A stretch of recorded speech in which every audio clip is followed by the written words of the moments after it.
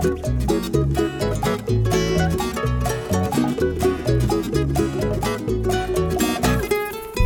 everybody, you're listening to the High Sessions Hawaii podcast where we talk about everything local and beyond. I'm John Yamasato, your host, and joining me today is Kyle Shimabukuro. How's it? And Devin Nicola. What's up? We've had about a month of one or the other. One or the other. Yeah. So now we got everybody here. Devin was sick. The gang's Kyle all back. was not sick, Yeah. but not coming in. He thought he might get sick. Well, I was just trying to keep our guests safe, and you know. I appreciate you. He's a paranoid man. Yeah. Whatever. But he doesn't. But he didn't have COVID. Of the three of us, he's the only one who has not had COVID. He's still the one who hasn't had COVID. Whatever, it works. By the way, we're doing this a little different where we're doing the intro first. Yes. And then having the guest. But he is here. Master Spaz was nice enough to just sit and hang out with us. So thanks, Spaz. But we did the interview already. It was awesome. You guys definitely want to listen to this one. And normally we're not supposed to do that, but you just sort of gave away the whole thing. Yeah. So Okay. I don't understand why we're doing this thing. You could have just pretended that and then he was just there. But that's okay. Oh. No, That's all right. All right. Before we begin, let me remind our listeners of the ways they can stay in touch with the show. There's Facebook, Instagram, and Twitter, all at High Sessions. Then you can go to SoundCloud, YouTube, or Apple Podcasts to listen to the podcast. Of course, email us at highsessions@yahoo.com. In fact, I'll do this now. But Spaz has a book, Sped to Success. It's a story about his life, lessons he's learned, and things like that. Anybody who emails in will get a copy of Spaz's book. Oh, wow. Up to 5. So we bought $5. So if you want a book, you're going to hear about it on the podcast. We bought a few, and we're going to be sending them out to our patrons and people who want it. It's a good book. Okay. If you'd like to help the show, get more music on the channel, please go to patreon.com and donate. There you'll get more involved with the show and help determine who and what is filmed. We have 4 new patrons. No so way. last time we were on the maybe podcast. Colin and I got to take turns not being on. No. What happened last time was I kind of mentioning like, hey, man, we haven't had a Patreon in a long time. It was like over a month. And we missed you.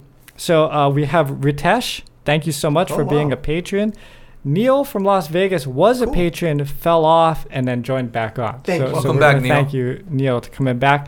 Sanjay from Honolulu, and Kim. I don't know where Kim is yet. Okay. But Kim, thank you so much for being a patron. So awesome. 4 people this week. I'd like to thank our sponsors, Kupu Kupu Landscaping, Landscape Architects. Of course, you can call Kevin Yokomura, 808-722-8685 for a free estimate, or go to kupukupulandscaping.com. I saw them walking around my house the other day because they do the landscaping at my complex. Oh, okay. So, it's like, are we, what's that? Oh, no, they don't just randomly show up to my home. I thought Kevin was just walking around the neighborhood or something. Okay. Yeah. So I saw the shirts. I'm like, hey, Kupu Kupu Landscaping from my window. Thank you to Fort Ruger Market. We have here, which we're going to eat right after the podcast, not on camera. I don't know if people like watching other people eat. No. Maybe That's pretty. Yeah. So it's, what was JB saying? It's like mocha. But is it chocolate? It's like chocolate. No, man, it's mocha. Coffee. Mocha no, but like he's talking about chocolate too in there or something like that. Chocolate coffee. Chocolate coffee. Yeah. Chocolate coffee. But it looks delicious. Yeah. Good wow, try. that's a Good no. try. So they have it now there. You drop it on the table, man. Sorry, man. All right. Of course, you can go to Kumu 94.7 to listen to Devin. Go to highlightclothing.com to find Kyle, and find me at locationshawaii.com. Okay, wait. Yeah. Can we talk about your hair? Because you cut it all off, dude. Yeah. Like you just went. You're the only one going off in his hair, right? Yeah. Well, because look, bro, he was kind of looking, he was looking kind of studly with the whole middle part thing, and I was trying to grow my hair long. Yeah. And then you just gave up, and I did because it was. Did you give up? It was getting in my face, and well, why don't you just hard to manage? Well, I told you there was gonna be a period of uncomfortableness before it settles back in. And then I kind of looked. Someone took a picture of me. I played a gig, and I looked at myself, and I'm like, wow, I just look like an old guy with long hair now. What do you mean? I thought I'd look maybe cooler because I'd have the long hair, but I'm getting older. But now I look just old with long hair. He kind of had an edge though with the long hair. Yeah, dude. I don't know. Anyway. Well, Kyle says your wife likes it better with short hair anyway, so. No, she. Oh, really? She said that? No, I just made that up. Oh. she was not happy about that. The short hair. Yeah, see, just let it go, but man. I don't know. Every year I would cut it short. Because I see more of your forehead now than I saw before. I'm sorry. You know what's bad? Because now we can talk about this because John let the cat out of the bag. But when he was here, when Spaz was here, and we're talking, which you're going to hear later, we talked all about bullying, and that's kind of what I'm doing to John right now. So I feel really bad. But this is friendly bullying. I don't know why you got to be so mean. I know I'm so mean. Let it go. There's actually a difference. There's conflict and bullying, and it's not bullying. He's conflicted by your hair. Yeah. Oh, that's what it is. Oh, okay. I'm conflicted, John, by your hair. So we'll see. I'm very conflicted. What I wanted to say was on Saturday night, me and John went to a play. It was Once Upon a Time, Lisa Matsumoto's play, and Devin was the narrator, and a bunch of returning cast members, like my sister and other people. And Kyle is an original. And a group of new talent of kids, which were kids of the original cast. Yeah. Some of them, and some kids from McKinley. Kamiki High School. Yeah. And it was a very enjoyable show. Thank you. It was fun to watch. It was great to see these new rendition of characters playing these roles, and stuff. And much props to everybody and Michael Ng for directing it. Really had a great time. Well, I give them credit because they really put their heart and soul into it. I think Michael, as a director, it was important for him to, and important for us as the OGs, to make sure that the kids, sorry, I got to call them kids because they're in their 20s, but they're young. It was really important for us to give them that feeling that we had when we did the shows. When we were doing the shows in 1995, the thing that I remembered the most about it was the fact that I enjoyed everyone that I worked with on the play, that we were friends and we were hanging out. And Spaz knows because he's worked with Mr. Bright. They create that family atmosphere. And that family atmosphere you carry onto the stage. And we'll see that, especially when you're seeing a show like, Lisa's shows. That family thing has to be there. Yeah. Because otherwise, it's just people doing a show. And it was very evident from us guys just watching on stage. Yeah. I mean, in the audience on stage, seeing, these guys...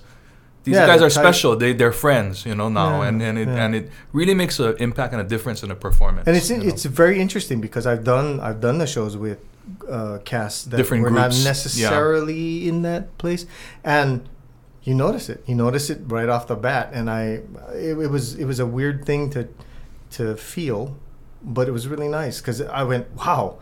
It made me go, okay, if I had to step away and not do this anymore. We're in good hands. Because over the years, we would always go, I don't know, man. Like we would give it to people and have them do the show, and we go, oh, well, that's one way to do the show. But there's this little thing that was missing. No, after seeing this one, I realized the future is in good hands with Lisa's work. Yeah. And I'm really happy that Mike took on the task of bringing these people together. Yeah. And hopefully Manoa Valley Theater does the smart thing and brings Michael back to do the shows. I'm just saying. Because also, Tammy Montgomery, who was the original director of all the shows, she actually, in seeing the show and seeing the kids and their joy of it, said, ooh, maybe I want to direct again, which for us would be amazing. Kyle's face. So, that'd be really cool. Did you enjoy it? This was your first time. I don't know if did you ever see these Matsumoto plays? Well, it's Fusion Fairy Tales, kind of mixed up. So instead of the 7 dwarves, it's the 6 Menahunis, which in this show was funny because all the Menahunis were like 6 feet tall. Yeah. So they weren't very small at all big local boys. And then we had Red Rose Haku instead of Red Riding Hood. But it's all spoken with pidgin, and just chaos ensues. 2 storytellers try to tell stories and they just kind of go off the rails, but it's a lot of fun. So I had an extra ticket and I told John, you want to go check out a play Devin's in? He was like, I'll check it out. I go, did you ever see it before? He goes, no. I go, I can't believe you've never seen it. Yeah. So I said, you can take Stacy instead and I'll sit back. She goes, no, I don't think she wants to see that. So I go, okay, I'll go with you again. But after the show, he actually said that Stacy would have enjoyed it. She would have loved it. Yeah. I think she would have. So I don't know why you... Well, let me put it this way. When we were having dinner, Kyle took me on a formal date. We had dinner beforehand. And then we went a gentleman, when it comes to this kind of thing. Yes, you are. So I'm sitting there and I'm like, Kyle, how long is this thing? He goes, about an hour and a half. I'm like, oh, okay. It's a 2.5 hour long it's play. 2.5 hour show, yeah. But I never once looked at my watch or thought like, when am I getting out of here? Like, no, I was involved in the story to the point where I wanted to see it resolve. You know, so I was enjoying it. So I know I was enjoying it because when I saw Harry Potter or whatever, the fourth one, I remember looking at my watch like, how much longer is this movie? You know, so I know when I'm involved in something. So I was definitely. But it was also nice because traditionally with Lisa's shows, you would get people to the theater that are not theater people. Right. I mean, that was one of the things I keep bringing Spaz into because he's familiar with Mr. Bright shows. But that's what the thing was. People would go to Kaneohe to see a show like Sweet Charity, which they'd never go and see in a million years. But they're going to go because Mr. Bright put it together and they know the talent level, but also they know the magic that happens on the stage. And I know for us, like looking out into the audience, I was like, wow. A lot of these people have never been to a show before. Yeah. And for them, this is sort of their introduction. Yeah, their introduction to it. And for them, and for some of us, even in the cast, it's the only shows they do. Yeah. There's cast members who only do shows that are Lisa shows. Yeah, Lisa Matsumoto shows. What productions were you in, Spaz? Pajama Game, Gypsy Rose. And then we did this tour. I can't remember what it was, but we went to elementary schools when I was in high school. And we did this like Indian one there's a story about a little Indian who wanted to be a big Indian. Were you the little Indian? I was a little Indian. This was in high school. High school, yeah. Oh, okay. Mr. Bright. Okay. Well, again, good job, Devin. Yeah. Thank you. It was a great show. Thank you. Spaz, we're gonna magically go back in time, which we already did. Yeah. And thanks everybody. It was a fun time, though. Here we are with Cutmaster Spaz. And we are back with our guest, Cutmaster Spaz. Spaz, thank you so much for being here, man. Very welcome. Glad to be here. See, I was commenting earlier that you know how to talk to a mic. Yeah, I think I know a little bit about that. Just a little bit. So Spaz is a few minutes. Let's see. DJ, producer, TV producer, educator, and now author. All come to and to TV my host. Yeah, and TV host. Yeah, so you've been doing actually, a lot. I published a magazine too. I owned a magazine. Right. Yeah. Oh man, so yeah, you've done it kind of all. Yeah, I mean, because life is short, so you just gotta go. That's right. My dad would say, "Give them, just give them." That is give them. I was telling my buddy Dave earlier that I'm so happy you're here. It's been such a long week, and I thought, okay, hopefully our guest is someone that I can easily talk to, and I know we can talk. Right, of course. Yeah. So okay, let's start with we introduced you DJing, but is that music always been a passion for you? Is that music actually saved me? I love music, but I was always fluffy, so I knew I wasn't gonna be a dancer. You know what I mean? And I don't have a good voice, believe it or not, to sing. I tried, and people used to hold it. So I went to a dance and I saw this DJ mixing music, and I watched how he controlled the crowd with his music. Like he played rock music and they're jumping around.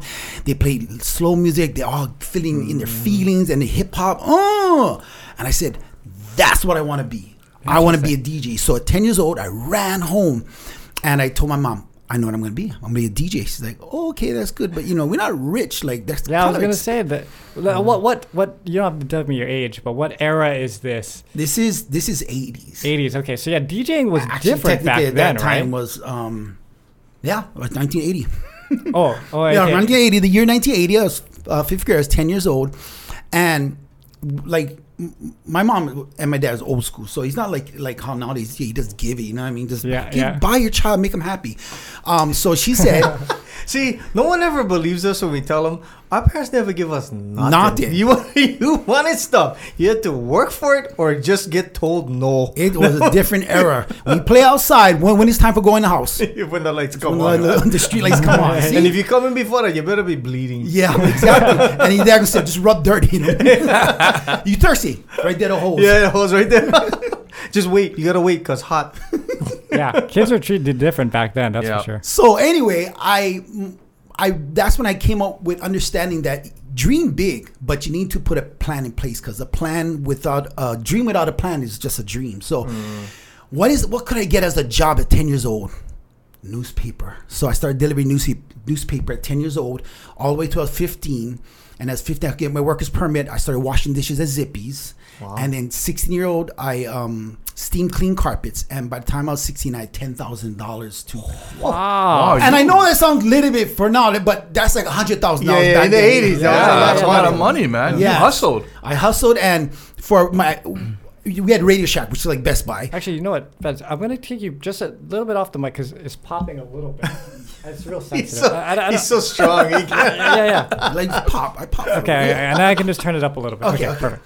All right, so at 16, I had $10,000, but then during my birthday, I get birthday money. I used that. I went to Radio Shack and bought turntables that they had, which was the realistic one. A realistic, dial pitch with the mixer. Yep. So I bought that, and then we didn't have YouTube, Google, so I just tried to mimic. I would go swap meet, buy mixtapes, try to listen how they did that, and try mimic what they did, and then eventually started making my own mixes. Do you still have all your 12-inch singles and all that from Kid Time? I actually gave them to my friend because I had them in storage, and it was $500 a month. Oh, for you 20 gave years it to somebody. Yeah, so my friend has a warehouse, and he DJs, and he just says that it's just stored there. But I said we can use them. Those 12-inch singles were back in the day. They were the ones, man. Yeah, I got all the collectors, and I told him that. I said, hey, some of these is worth money if you wanted to, sell them. But I said, I can't pay $500 a month for the rest of my life. Yeah. And then so he said, yeah, I'm going to take good care of them. I went to the studio. He nailed them all to the wall. Oh, no. Man. What are you doing? But I gave it to him, and that's fine. Okay, wait. So just to back up, because some of our listeners may not know this. I know it's kind of obvious to us, but so you're DJ in the sense of a dance party DJ. That's the kind of DJing you're talking about. Correct. I mean, but I also was a radio DJ, a radio jock. Yeah, I mean, he did both. Yeah, I did both. But were you doing like grad parties and stuff with like Island Mobile and back in the day? Yes, and all those guys were just, yes. Actually, it's funny you say that. I did intern for them a couple times. Yeah. That's how I started because I was only in high school, and I went to learn the business. So I when I say intern means I worked for free for the night. And I didn't get to DJ. I just carried crates of records. Stuff around. And you're doing all those dances at the Sheraton. Yes, eventually I did. I did Aloha Tower. The Betty P. Moy dances. Right? Yeah, I started. That's how my name started growing. There wasn't, coming up. There wasn't a place that didn't have you DJ at one point in time. Seriously, like you when it came to local names of people who DJ'd, like I mean, there was underground guys, and then there was you. Mm-hmm. Everybody knew who you were. Yeah. Right? And that's before the magazines and all of that stuff. Like we knew the raves. It was a trip, because we didn't really know DJs that much, but we knew you. It was just hard work. I'm getting out there, meeting people. That's the key thing, is to network and meet people, because they're not going to come see you. You can be the best DJ in your bedroom, but if you just stay in your bedroom, you can just be in your bedroom. Yeah. So I went out and met people. I'd go to dances, just try to network by meeting people. Tell them, hey, I DJ, here's my business card and stuff like that. And I practice a lot. I practice 8 hours a day. Now, what do you practice? What are you practicing as someone who doesn't? So basically, you're trying to practice the best transition to get smoothly from one record to another, or in one song to another, and find ones that like even mix in the same key. And that's hard for DJs because we're not musicians. So we got to figure out, I don't know if that's a key A or whatever, but I know that it matches. So for hours, you're just trying to see what matches. Then you got to memorize which one. Because this is all records, right? Mm-hmm. Yeah. And it's all beat per minute. So he would know. Well, it's remarkable to watch him, like you, like Jimmy Taco and stuff. The guys who are old school, even Kelsey, who works with us now, they know a song by the beats per minute. They know how many songs or how many records they have that are that exact beat per minute, or at least close. And then you gotta navigate the fader, you gotta navigate the speed of the turntable so that you can get those beat per minutes exactly. You gotta get the beat on correct. It's fascinating to watch, because it's also like I've seen them go between records. So you start with one record, you go to this record, you go back to the same record, you come back. They can learn how to. I mean, this is before, now the DJs now, they hit a button and the thing goes back and just loops over and over again. You go, it's so simple. And back in the day, you had to do it by hand, and they had to do it by feel. It was amazing. your transition now from turntables to digital, right? Yeah. How hard was it? I mean, were you resistant in the beginning? Because I would have been. Right? I was. Yeah. You laugh. I was. So first, my transition was to CDs. I got CDJs. Yeah.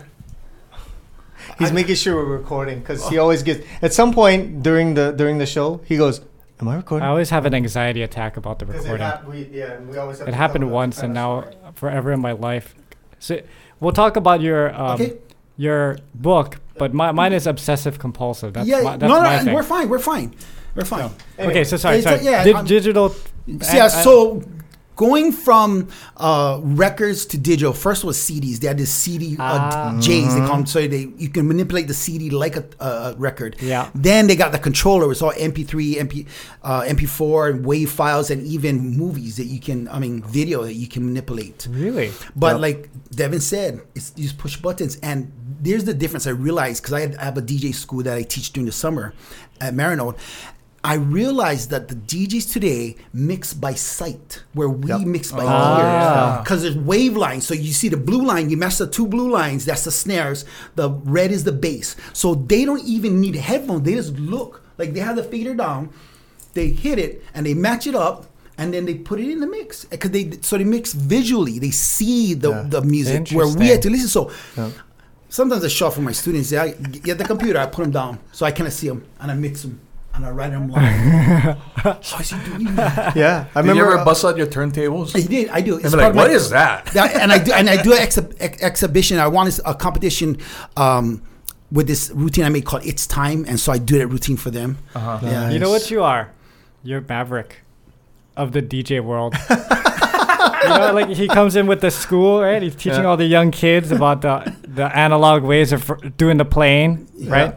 But I remember going to Rumors, and Kevin Nakasone, who was running it, he would do the DJing, and him and Marcus, right? So Marcus would do it like you would. He would, they match up everything. I watched Kevin do it, and it tripped me out, because what you're saying is what he would do. He'd stand there, the song is going, the song is about to end. He's not even listening to the song. He pulls up another song that he knows matches, and just starts moving stuff together. And I'm like, what are you doing, man? Why aren't you listening? He goes, nah, no need. And then when it's time, he hits it, he hits the fader, and boom, it's going. And I went, how the hell do you do that? He goes, I just matched the waveforms. But I think there's a art to it that gets lost. I mean, sorry, Kevin, if you're listening, but I mean, there's a certain art to being able to do that as well. But I think as a professional DJ, as somebody who's old school, there's also the feel for the room, and there's and that part I think is sometimes maybe what gets lost, or it takes them a little bit longer to find that, because you can sit down, like if you come into a room. And I'm sorry for speaking for you, but I've seen you do it. That's the only reason I can say it. I mean, I've seen the old school guys. They walk in a room, they look at the dance floor, and they go, okay, I need him to do this, I need him to do this, I need him to do this. And they got a song for every single one of them. And it's always on the right beat. It's always on the right tune. And they know how to do it. And it's a trip to watch them do it, because I could never do it in a million years. Well, it's very educational, because I've known Spaz for forever, right? Yeah. And I'm like, I know this guy is good at what he does, like, but I don't know what. It's like I can see like Nathan Alvial when he plays the bass. Mm-hmm. I know he's good because I know what a bass player is, and I know that. But I'm like, I can't tell, because when you're DJing up there, you can't see what you're doing and stuff. But so this I'm learning a lot, because that's the part that sometimes is missed. Is you can be a DJ and just mix songs. You can make beats work. You can do all that stuff, right? But the key is looking at the crowd and going, okay, I think they're ready for this. And then you bust it out. And when you bust it out, the crowd goes, wow. And there's other DJs, when they step in, when they try it, you can tell the guys who haven't had a lot of experience, because they don't know the song. They don't know the songs. They don't know when to play a certain thing. They don't know when to stop it and then start it. They don't know when to get the crowd going. That's lost. So what he's talking about is called programming, and it's really hard to teach that, because you got to understand. And there's different styles of programming. Like in a big warehouse or a festival, you do energy program where you start from a low BPM, like 80, then you go all the way to like 130, right. And it just builds up the energy. In a club, especially smaller clubs, you do club programming, and what that is, you have to get people on the dance floor. And then you gotta take those people who's on the dance floor, put them at the bar, and grab the people from the bar and put them on the dance floor, and you basically move the room around because that's amazing, dude. So and amazing. And to you watch. do that by reading people. So you see these girls, oh, Beyonce right there, boom. You see, oh, DMX, and so you do a little set, and you see them, it moves. You don't want the dance floor to just be packed in a small club. They're not gonna make money at the bar. There's a science behind this, man. Damn. Bruh, We never knew it, right? See, because DJs kind of get some hate, right? Sometimes because people go, oh, they don't play nothing or whatever. Right. Yeah, no, yeah. How can we not play? If you play this song, everybody's gonna dance. Really, you went around the room, took a survey. Yeah. The dance floor is packed. Nobody likes this song. You should change it. The dance floor is packed. But also too, it's also knowing when, like he was saying, it's when to do that programmatical of move people off the dance. And I didn't realize this until I had to do rumors for Kumu, because I would sit there with Marcus or whoever the DJ was. I think you even came in one time and guest DJ. Yeah. And it was, I actually had to ask because they would play some song that the whole crowd would go, Yeah. and I was like, what the hell's going on? Why aren't you? And they're like, bro, people gotta go drink. If they don't drink, they don't make money. Yep. So clear the floor and bring it, and then you clear the floor for like a song, right? So you either play a slow song or you play something that people go, oh, what is this? And then Break they time. walk off and they go to the bar, and then he plays something and bam, they all come back. And Or but it's a another different crowd group. come Yeah, back, if it's a that was different group. sitting down in the VIP. And it's area. just I don't know. I watch it all the time and I marvel at it. So, I guess the question I have for you, because I've been trying to figure this out, Okay. is you come from you're on our age, me and Right, Devin's right, age. right, We're right right. around that same age. What happened? What happened to Ocean Club? What happened to Pipeline Cafe? What happened to Fat Tuesdays? What happened to all these places that you could see DJs and come at night to a nightclub and dance and party and drink and have fun? It's gone now. So what's been That COVID? what has been replacing that now? The district, and why those closed down is because people start having families. All the people used to go to hook up. They hooked up and they made families. So we didn't go to the clubs anymore. Yeah, but it was a generation at Moose's that you'd graduate from college and then the new college guys would go there and party. Right, but I guess rent got expensive or whatever it means. But it's a different nightclub. If Devin went to the district, you guys would trip. Yeah. It's. I don't understand the music. And it makes me feel like I'm an old man. You know, when I was your age, we didn't play this kind of hokey doke stuff. So there is nightclubs going on still. Yes. Oh yeah, Yes. yeah, there are. Yeah, they are. Oh, they are? Really? You just don't know That- about them. I just don't know about them. Yeah, because Yeah. they're geared to a younger audience. You know what I mean? And they play a lot of house music. Yeah, a lot of house and trap, like this Yeah. deep underground. And all Oh, it is yeah, and yeah. all it Oh. is beats, and so you can't. Like I said, that whole idea of having a DJ control the floor, control what people are doing, that all gets lost because all they do is just play the same beats per minute the whole time, and they just da da da da da da. My buddy's and son you're like, wow, is into that's- trap.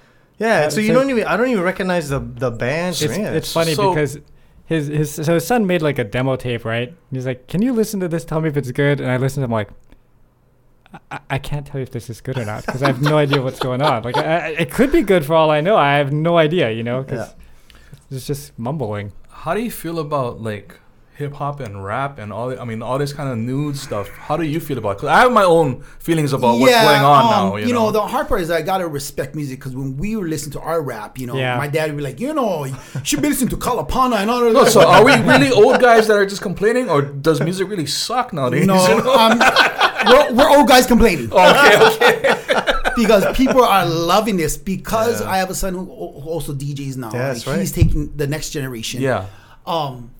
So he does proms and teen dances and stuff like that, and I go with him. I become his roadie, and I flip, man. For 3 hours, he gets on a dance floor. They're jumping for 3 hours straight to this music I don't understand. And he goes, watch this. They gonna say the lyrics. I never heard that. How we doing like that? Like, what? Because you understand how music has changed. Is whatever's popular on the radio, that's what people dance to. And so as a DJ, we know Madonna. We know Milli Vanilli, Bobby Brown.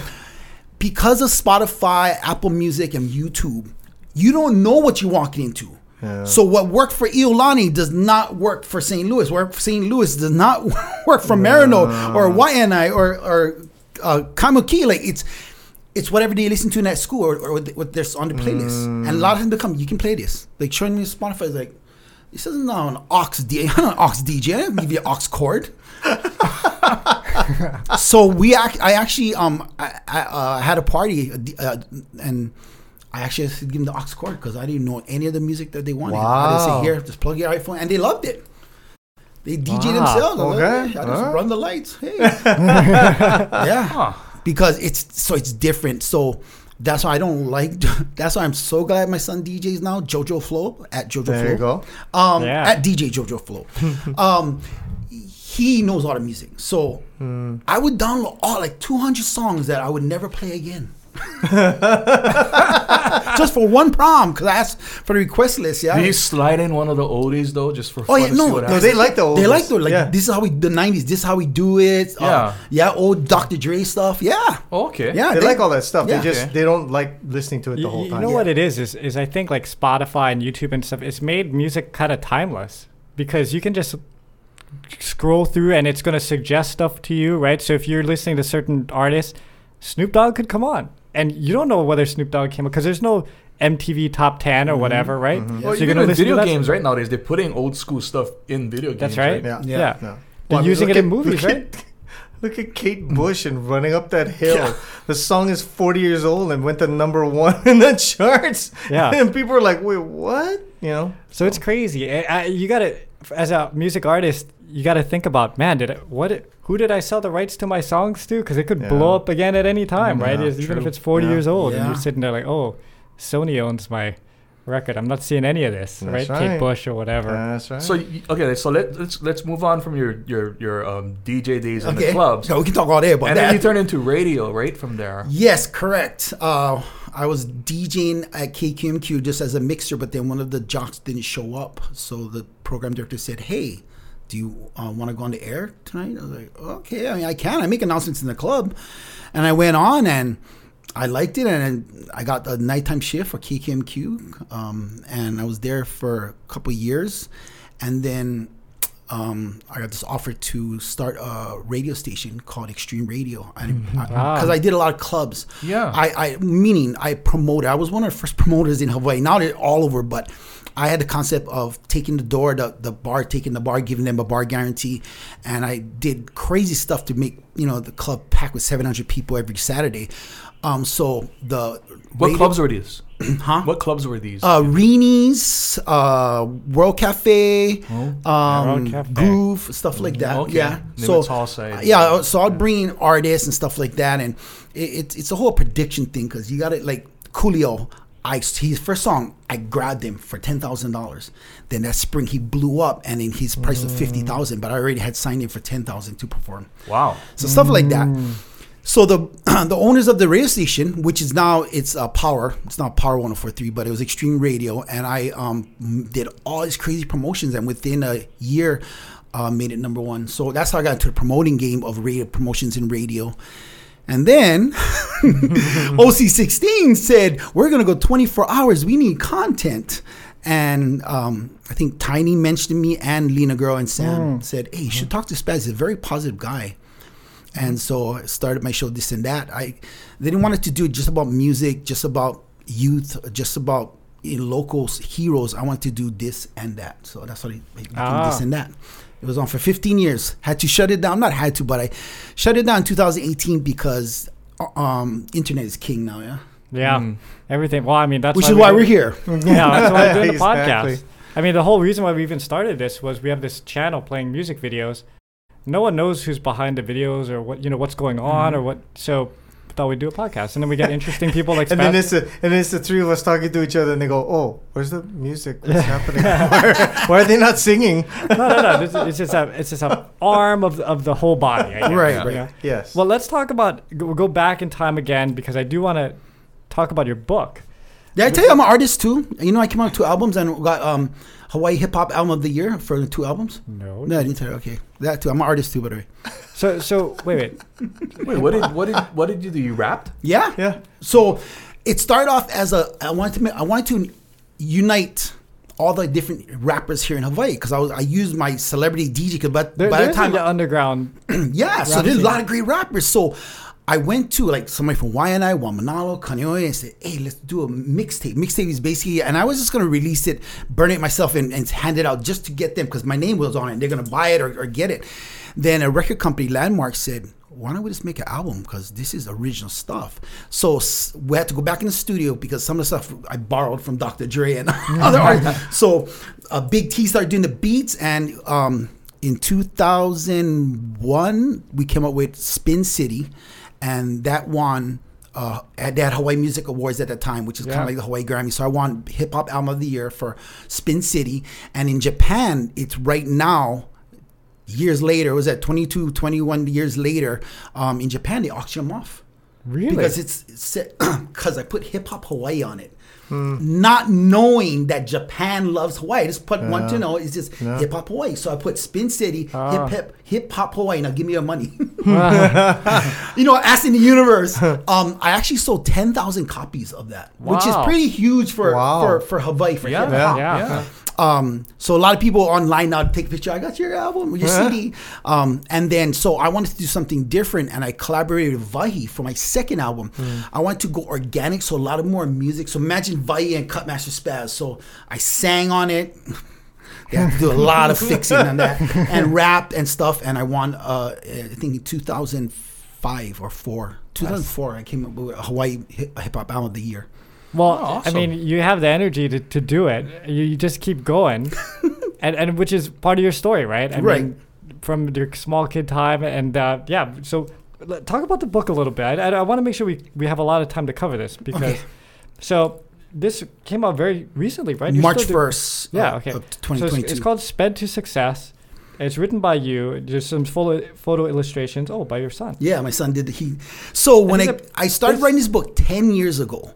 And what it is a collection of stories of trials and tribulations, roadblocks, being bullied, dealing with disabilities, and how I overcame it. Because it's not a loss; it's always a lesson. So what did I take away? So I have 23 stories, short stories, like a page that tells what happened, and the next page is the life lesson I took away, like what I took away. And the hope for this is that people will start creating their own life lessons and go, oh, it's similar. He went through that. So it's not just me. And I was gearing it to middle school and high schoolers, but a lot of teachers and parents are grabbing this going, oh my God, this is amazing. Like this opens up on what my child or my student is thinking and what they're going through. Because sad enough, 40 years later, it's still happening. Bullying, it's actually worse now because people are keyboard warriors. Whereas before, I can see the bully on the playground. You know what I mean? I can know if I can take him or I cannot. But all these guys, they behind the keyboard. They incredible Hulks over there. Yeah. But I was gonna ask you because I won't go into my story, but I have a pretty spotty youth as well as far as with bullying. But I'm a small guy, so I got picked on. And I was a fat guy. Oh, so I was gonna say, but you're a big guy, so no. I was a fat boy. Oh, so some of the names was Bubblehead, Fat Boy, Spaz. So when I got into DJing, I wanted a name that would always remind me of where I came from, and I remember that T's where I didn't want to be DJ Bubblehead or Fat Boy, which now I have Fat Boy, Fat Man Scoop. I was gonna say Fat Boy Slim. And Bubblehead, you could have like the mouse, like you could have just bubble on your head.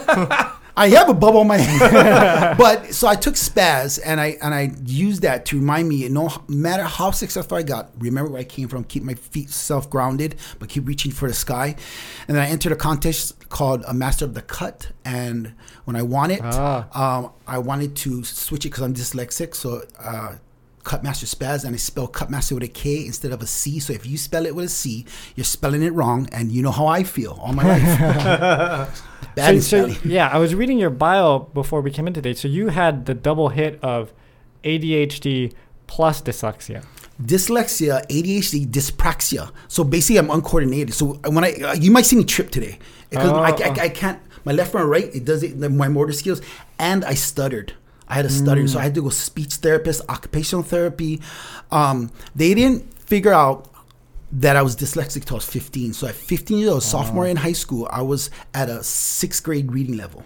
because they didn't know how to treat it. They didn't know I was dyslexic. So what they did is every year they'll give me like in 6th grade I doing 2nd grade work. In 7th grade I doing 5th. So I was 3-4 years behind. Can you describe what it is to be dyslexic? So basically you see words and numbers backwards. So like S, like in a mirror kind of thing. Yes, and then even like read, I put RAED like that. The ones in the flip. It's like that's a great way. Like you're looking in the mirror, so you're trying to read in the mirror. So it's really hard. So what takes the average person one time to read and understand takes me 3 times. I have to read the paper or the sheet 3 times. You know, it's interesting. I was listening to a podcast the other day that had. Do you guys know Joel McHale?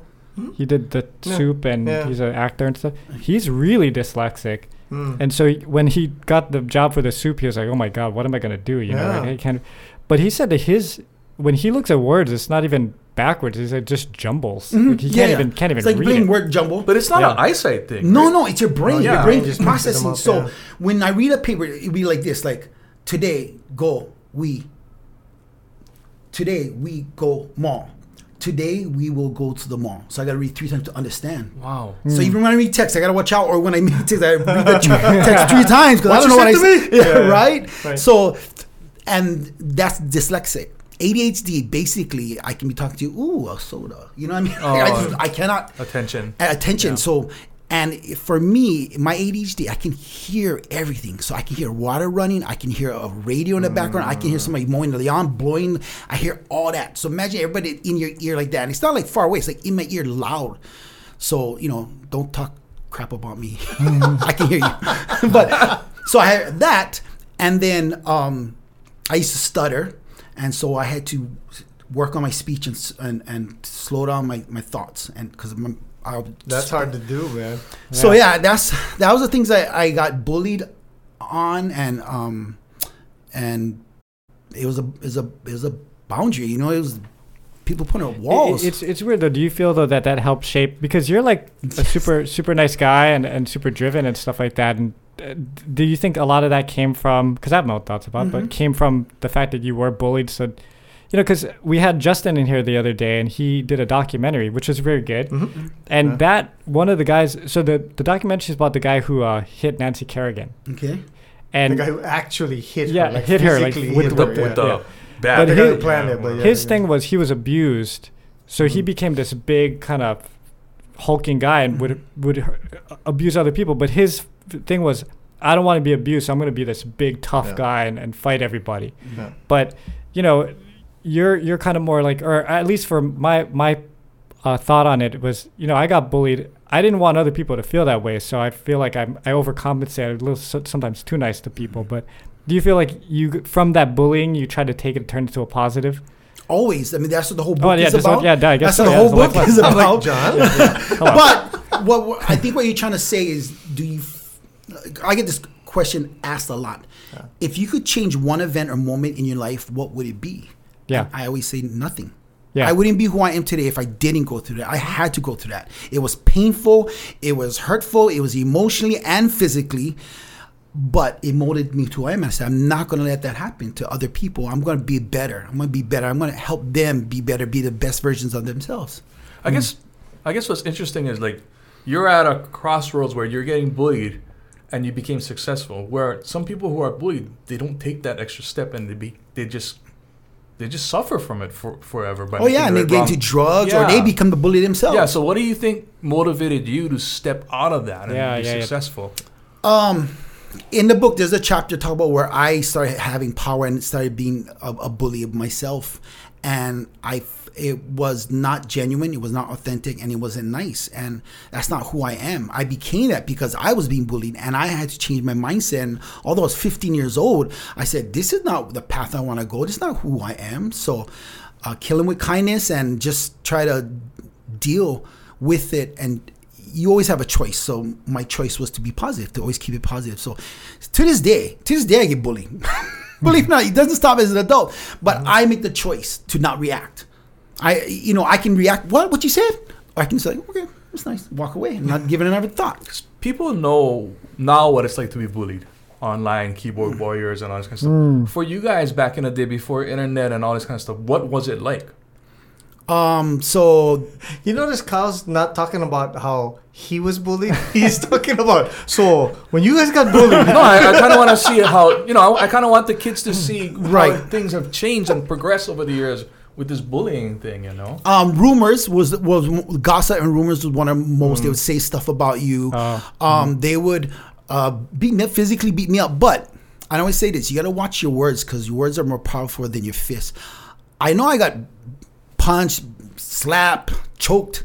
I don't really remember that but I remember all the hurtful words that they said to me, all the mean things they said to me. Yep. So that's the first thing I teach in my class, is to watch your words. Your words is powerful. Words can make somebody or build somebody or break them down. And you want to always build, build. So the words was the worst of being name calling and the rumors and gossip and just mean things. Nobody wants to play to you. You're weird. You're stupid. You're dumb. You know what I mean? Thanks, Mom. Yeah, the bullying thing it's been interesting to see it progress throughout the years. Like you said, it's taken a digital turn now. People jumping on Instagram.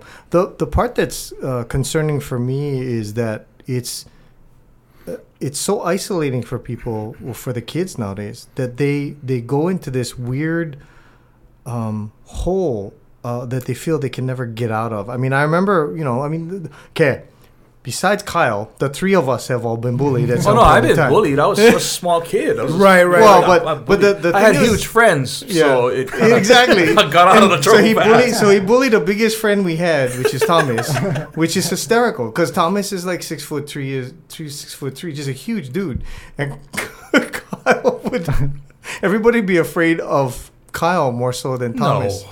Anyway, I'm just kidding, but I remember being bullied myself, being young, and I'm trying to figure out what that switch is that gets thrown. Yeah, because I think for me, mine was fifth grade. We moved up here from Kona.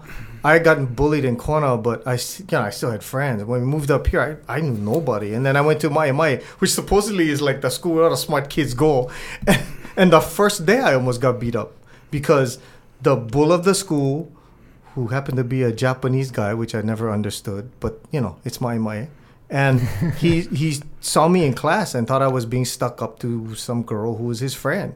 So I was so small and scrawny and had glasses that he didn't even bully me himself. He sent like his lackey bully guy to go beat me up at the bus stop after school, and I had no idea. The kid pushed me into the bushes. I was crying. Yeah. It was crazy, but it was very monumental for me because, like you said, you remember the moment that it happens vividly. You can go back and relive it over and over again, and that moment pushed me to be who I am now in the sense that A, you want to make sure that other people don't get bullied, but B, you also, it changed my personality. I went from being a kind of a more quiet guy to being very gregarious and very out there. And I would never be doing theater or radio or any of that stuff if it hadn't been for that moment, right?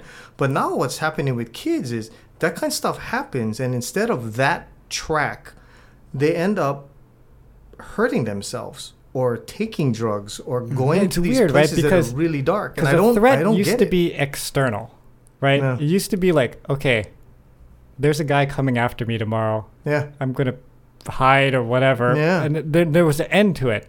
Now it's through the phone. It's coming. It's like a enigma. It's multiple. Ways. It's not one person anymore. They all jump on it. And I explained to my students that, if you like a hateful comment, you're part of the problem. You're part of that bullying problem. If they take their lives, you are at fault. So to answer your question, Devin, at the top of this podcast, I said music saved my life. The key thing is I found my passion. That's how I switched, Kyle. I switched because I found music. I became a DJ. I was so focused on that. I didn't listen to the naysayers. I didn't listen to the white noise, the black noise, the dark noise, anything that was bad. I basically just went and did my passion. I just had a target and I focused on that. So anybody saying things about me that was bad or rumors or trying to bully me, I go home, another 8 hours on my turntable. So I found my passion. That's my main message, is to find your passion. And don't worry about if, it's not going to make you a lot of money or so-called you know, because if you love what you do, you never have to work a day in your life. And if you're passionate about something, the money will come somehow, some way. It will be monetized. It'll come. You just got to keep on working for it. Well, I like your comment that you made about dream with a plan. Because you're right. A lot of people dream but have no plan, you know? And that's an important part of the equation is the plan, right? So, I like that. I like that what you said. Let me throw this out there. Okay. This is so I'm not pro bullying. Let me say that first. However, let me make a case that I think in this world there needs to be a threat of someone going to punch you in the face. I think that has gone out the window, and it's creating a society of wusses and what's the word, entitlement. Because, you know, growing up, I went to public school. We all went to public school, right? There was always that threat, like, oh, okay, you know, John's a nice guy, but if he gets a little out of hand, someone's gonna punch him in the face. I don't think that's bullying. I think that's just like catching cracks because you deserve it. Yeah. You know? Bullying is when you catch cracks and you don't deserve it. You know? Yeah. So I think no bullying, but you know, maybe some of that. But I think that's the part where it morphs into something else, and that's the part where it gets really dark. Like, you know, he has to deal with it on a daily basis because of the teaching part of it, and you know, we each of us, well, the two of us have children of school age, so I get to experience it for my kids because, you know, my son's running down the hallway and some kid yells out, "Hey, fatty, don't fall down," and I'm like, oh, right. But I also know at that point, it's up to him. Yeah. Like, I can tell you, son, it's going to be okay, right? But unless you either turn around and punch that kid in the face, who happened to be a girl, unless you fight back, or you just, like you said, right, you focus on something and you shine it on, it can really bother you. And I don't at this point know what that counterpoint is to it, because unless they do what he did, or, you know, we did, which is figure out a way to ignore it and just keep moving on, it continues to grow. And that's the other part that's insidious about it, is if you, like my son, we don't allow him on Facebook or any of that kind of stuff, just because the social media part of it is it's awful. It's just awful, and there's no way to combat it if you're there. You know what's also interesting though? Think about for two of you guys, if you didn't get bullied, you would have never honed the craft that you have now to be one of the best at it.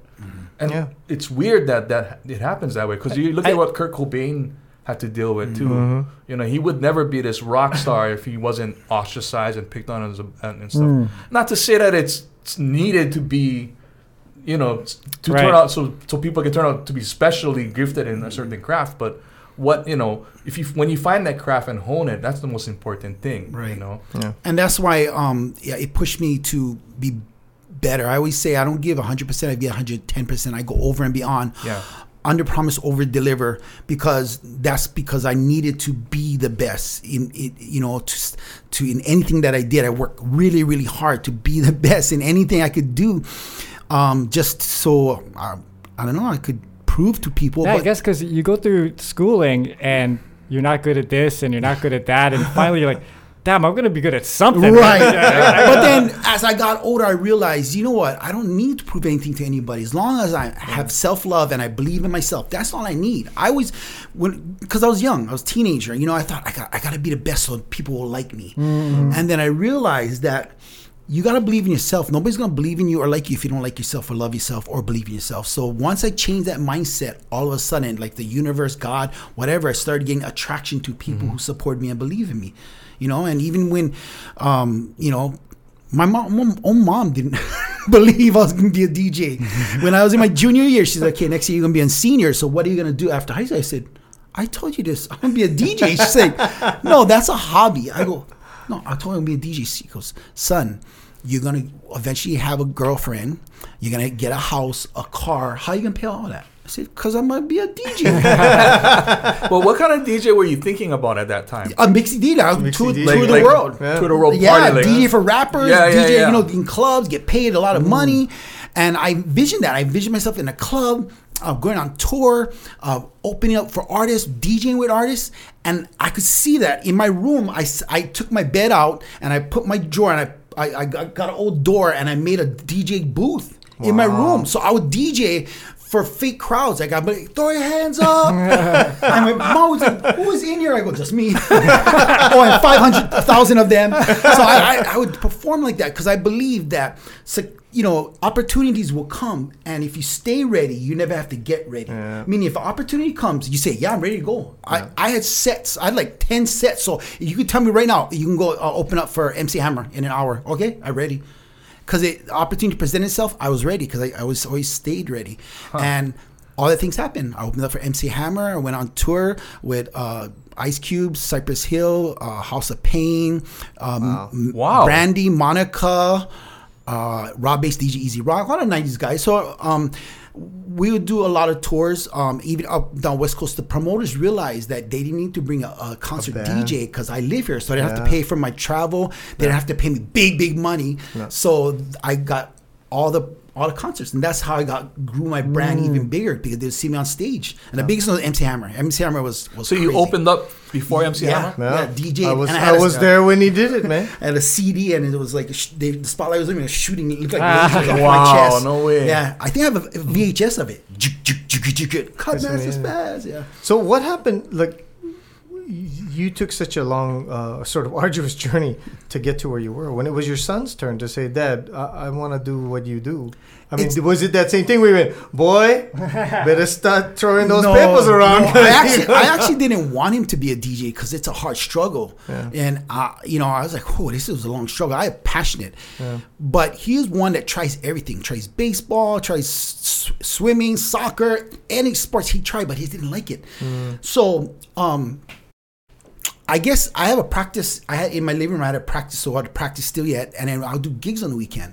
One day he came to me, and I guess when I wasn't home, he'd be using my equipment. And of course, Dad, I think because he messed around when he was about 4, but 10 years old, he goes, Dad, can you listen to my CD? So okay, I go into my car, I drive off, I listen. Got like mashes, acapella over beats, transitions. I'm like, wow. Oh. What is going down? This freaking kid. So I go home, I go, where did you download this from? Like SoundCloud, YouTube? She's like, what are you talking about? I go, who is this? I go, that's me. I go, you made this? He goes, yeah. I said, show me. He get his setup. He go, bam, boom, bam, chicka chicka. What the heck? 10-year-old kid is better than when I was 16. That's genes, Daddy. No. And everybody always says, "Oh, you're following your dad's footsteps," but he's not. He's creating his own trail. I always say that at 16 years old, he would have whooped Cut Master Spaz as a 16-year-old. That what he can do is unreal. He doesn't only do DJing. He's a photographer. That's why he took pictures for the book. He's a videographer. He produces beats, JoJo Flow Beats, and he's done albums and projects for guys in Chicago as well as Vegas and here. Like, he's producing beats before he was even 18. He just turned 18 this summer. Well, now it's a worldwide market. Yes, exactly. But you gotta think though, Cut Master Spaz back in the day with archaic equipment versus your kid nowadays with this digital equipment. He's defending you. How much further would you have been with that kind of technology? Yeah, I probably would have gone further. It was harder back then. I mean, even like I was saying with the turntables, we had to go by feel. You can't hit it too hard. This one you can just slam your hand, you can jump on them, be like, throw champagne in the air. Yeah. You can't do it. Get out. Don't bump the table. Yeah, that's why I know about bumping don't bump the table. Don't bump the table. Don't bump the table. So, but I'm proud because he's, like I said, he produces beats. I never really did. I did remixes, but now he produces beats from scratch, and he's doing a lot of more stuff than I am, but he's taking his own path. And like you said, it's a different path. It's worldwide now. Whereas, I had to start on the island and, get on tour. And I was fortunate to tour, in Italy, Vegas, Japan, Philippines, and stuff like that. That's awesome. So, but that was a hard work. He has a gig this summer. He's going to perform in Vegas. He's going to DJ in Vegas. Nice. Wow. Yeah, this big event at the Virgin Hotel. Wow. Yeah. No way. So, and he booked that himself. It's crazy. So you his agent or? No. Okay, no? I was until you turned 18, which was the beginning of the summer. I told him at 10 years old, "You want to do this, son? Because you try a lot of things, but this is a lot of money. You know what I mean? So." you basically got to commit to this, because I'm gonna talk to the family, see what we can help you out, because you need a Mac computer, which off the bat is like $2,000. Yeah. You know, a controller, which is about at that time 800, and a case. Wait. Because on the Patreon, I want to go over starting DJ. What the Okay. Well, I'll just explain. That's a lot of money, but lo and behold, 8 years later, he's still doing it. So I have set him up to be a businessman. So all the stuff I learned, contracts, how to rate, how to book himself, all that kind of stuff. He learned that along the way, aside from just DJing. So he knows the business and how to negotiate. I bring him to meetings with me when we talk to clients and stuff like really? that. So when he turned 18, he basically started Jojo Flow Productions. And That's amazing. Yeah. So this summer, he's saving for a car. And already with all his gigs he's done, I think he raised like $6,000. Wow. Okay, so good, because you gonna got need him self-sufficient. You're not no. looking for you for money he's at trying to all. hit, and I think you can hit it. He can hit $10,000 by the end of this summer. Wow. Yeah. Okay, so as I was saying, Yes. we're going to go to our Patreon section. Okay. And what I want to do is, like, if you were going to DJ a startup, Okay. what is the equipment you're Okay. going to need to get going? Oh, we're not gonna wait. Oh, But huh? wait. I thought you were stopping and then gonna go to that. Yeah. But before that, this the is a 3 music songs. channel. Yeah. So we have one music question for every person that comes on the podcast. Yes. If you were stranded on a desert island for the rest of eternity and could only take 3 albums with you to listen for the rest of time, what would those 3 albums be? Desert Island Discs. Okay. First for sure would be I'll Be Sure, In Effect Mode. Oh, wow. That was the first album that I didn't like slow music. I always thought I didn't understand because I was a young boy. I thought it was sad. I didn't know it was baby making music. So I'll Be Sure, In Effect Mode. LL Cool J, Bad album. That's with Rock the Bells and I'm Bad. So I'm old school, you know what I mean? Yeah, sure. And then And I Need Love. I remember that song. I need love. Let you play that one now.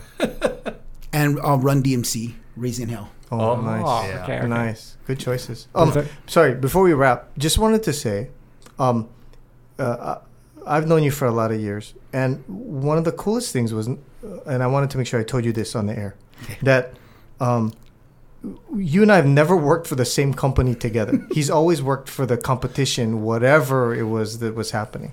But you've always been like the most positive person. I totally wanted to hate you because he had. I mean, seriously, when we were coming up, he had this and that. He was the DJ for MC Hammer. He was doing all this stuff, and you were like, "Damn, this dude is doing everything," and he's doing it in a way that is like, he could easily be.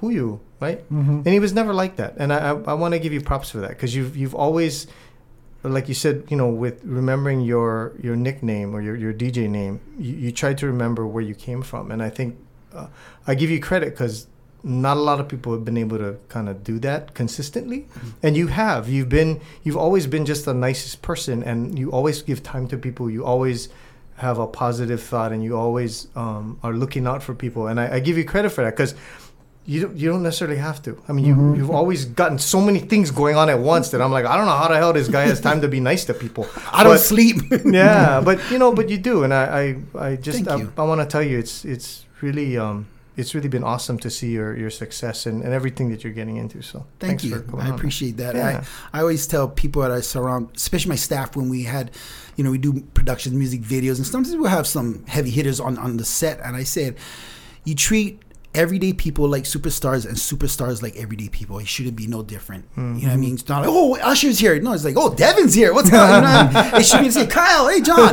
It should be the same energy. You shouldn't treat somebody because they're a star. You treat everybody like that. So anybody who came in, celebrity or not, we treat them, whether they were, nobodies or just coming out, we treat them like celebrities, and they love that. And I'm glad that it is a reflection of what I do. Thank you. See, John, we gotta learn from that, because I know. When Devin walks in the door, we're like, Devin's here. they're always big timing everybody, man. It's just like, oh man. John's always like, by the way, have you picked up the new Pure Heart album? Yeah. You know me. Should I autograph that for you? Okay, so we're gonna break now. Thank you to our YouTube channel. Oh wait. What is this, John? Oh yeah. That is Mocha Haupia I was gonna put it in the introduction, but we'll have it in the end too. Oh, okay. Mocha halpia from Ruger Market. So we're gonna bite into that later, but that looks absolutely delicious. I know we all gotta try that. Okay. Yeah. Okay. All right. Thank you guys. Thank you. See you. Bye.